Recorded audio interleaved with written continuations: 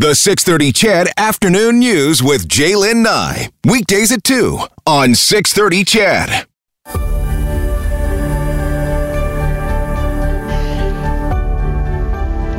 So as this investigation continues to move forward, I think it's important to remember that this is going to be a massive one. Police are hoping to learn why, answering a question I'm sure many of you have as well. Why did a 51-year-old denturist go on a shooting spree, killing as many as 19 people? And what about that police uniform? And what about that car made to look like an RCMP vehicle? To explore that this afternoon, we're joined by Steve Marissink, the founding director of LMAR Group. Steve is a professional investigator, having been a major crimes investigator with the RCMP and an intelligence officer with CSIS, spent decades in the business. Steve, welcome to the show. Good afternoon, Jaylen. What were you thinking when you were watching this unfold over the weekend? What a terrible tragedy. There are no words to express that other than what a terrible tragedy and what a waste of life. You were an RCMP member. The loss of Constable Stevenson must hit you hard too. You know, anytime a police officer, regardless of the organization they work for, is killed in the line of duty, it affects all of the police officers across, I'd probably even say North America. Regardless of the organization, at the end of the day, the job is very similar, whether you're in rural Nova Scotia or downtown Edmonton, and it's just a tragedy. Steve, there's a lot of things I want to break down with you today, but I guess maybe we can start here, looking down from above on it and the massive size now of this investigation. Chief Investigator earlier today saying that it looks like there's at least 16 crime scenes. How do investigators tackle this? Well, they're going to utilize the major crimes file system where they will assign a lead investigator.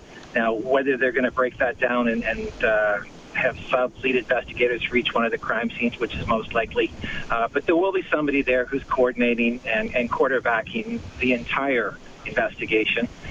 They've had experience in Nova Scotia before, I believe, when an aircraft went down just off the Bay of Fundy there. So it's going to be a lot of paperwork, it's going to be a lot of work, and there's going to be a lot of resources applied to it. The investigator today said that some of the victims were known, some were not known, some were targeted, some were not targeted. What do you make of that?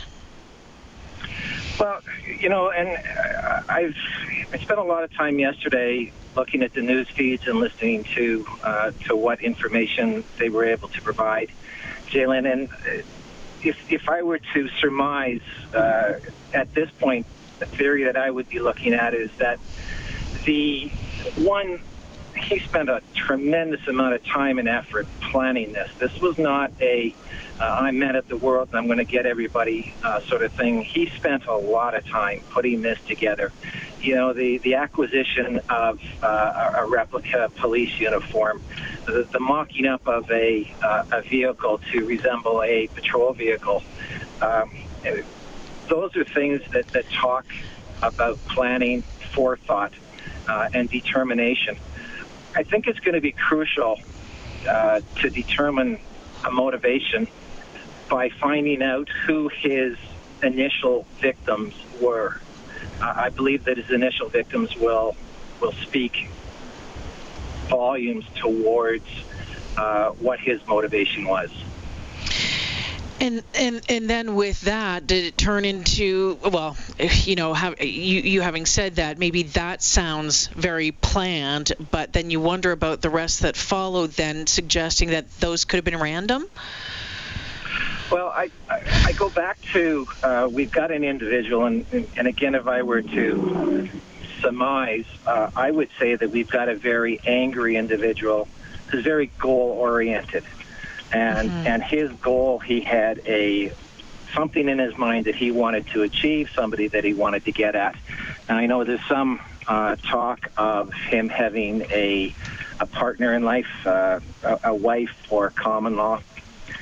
We haven't yet heard from that individual, which I know there was some speculation, and I would say that it's just speculation by one comment that I read that he was after his former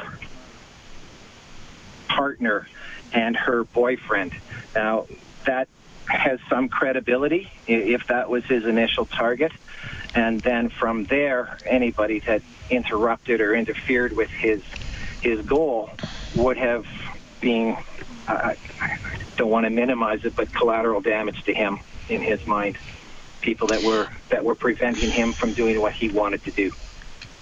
It was, when we first saw that picture of that mocked-up RCMP cruiser with only the one difference on the kind of the serial number on the back end of it, a lot of people are wondering, Steve, how is it that could happen? Like, how does one manage to wrap a car to do something like this? Was it bought somewhere at an auction? You look at the attention to detail that was put into this, and that says a lot right there. Absolutely, Jaylene. And when I first read that, my first thought went to it was one of these individuals that wants to impersonate a police officer and mocks up an Explorer or a police-looking vehicle with dark tires and puts an antenna on it. However, as it's now coming out, this individual had done quite an extensive mock-up to actually resemble a vehicle. There's also some indication that he had purchased at auction two, retired police vehicles. However, those vehicles would have been stripped of anything that would have any markings, any equipment. They would have been removed. So for this individual to have done that, in this day and age with computer programs and the printers that are out there, again, I go back to a lot of forethought and a lot of planning. And when you look at what's going on right now, one, the COVID-19, but also, who do you trust more than a police car driving down the road? If he were to appear at somebody's residence and they'll see the uniform, they don't really see the individual. They'll see the car, and that reduces their concern or their threat level, thinking, oh, the police are here. Why are they here? So again, tremendous amount of effort and forethought and planning is my speculation at this point. Yeah, and you look at, the ability to pull over someone on a highway with a vehicle like that, and, no questions asked. If your lights are on, you're going to pull over, and God only knows how that's unfolding when you look at 16 different crime scenes, right? I mean, my goodness. We know that he was a denturist, so he has a career that had a career that was focused on detail, and I think that this has played out in this as well. I would agree with that, Jaylene. I made comment yesterday on that point that one, he's university educated. Two, he's used to working with his hands with finite detail. He's a craftsman. To make dentures, they have to be an exact. It's not close enough. It has to be done right. So that talks about a lot of patience.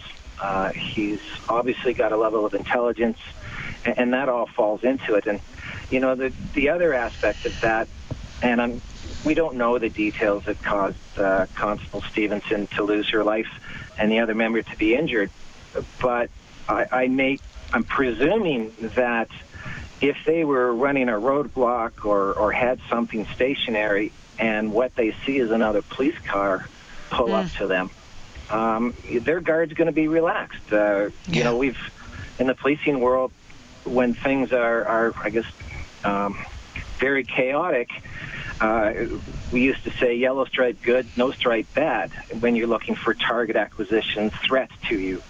And for them to actually see that police car and possibly the yellow stripe, it may have reduced their initial threat determination, which, again, speaks to the planning forethought.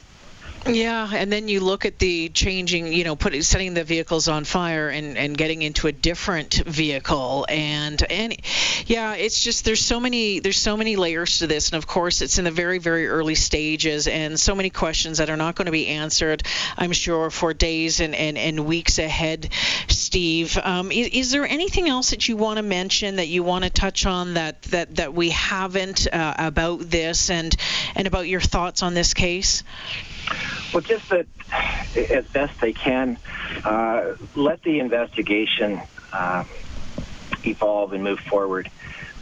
There's a lot of work, like you said, there's a lot of work to be gathered, evidence from the scenes, and to put a timeline together. And rather than people getting on the internet and throwing out information that may mislead or cause investigators to waste time, let them do their job.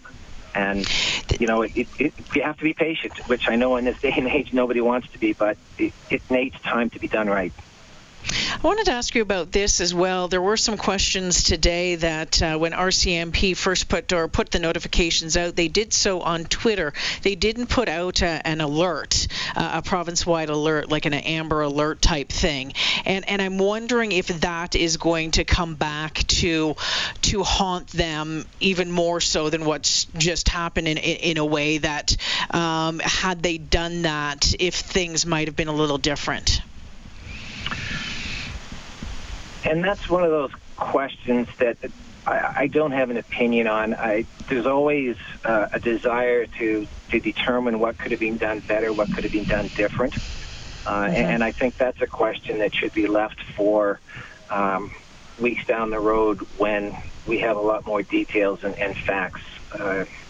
The Amber Alert is very specific. They would not have been able to use that program. Twitter has quite a following, and a lot of people do cover it and do follow it. So it's also instantaneous. So, these are questions that I think should be left for down the road when a lot more detail is known.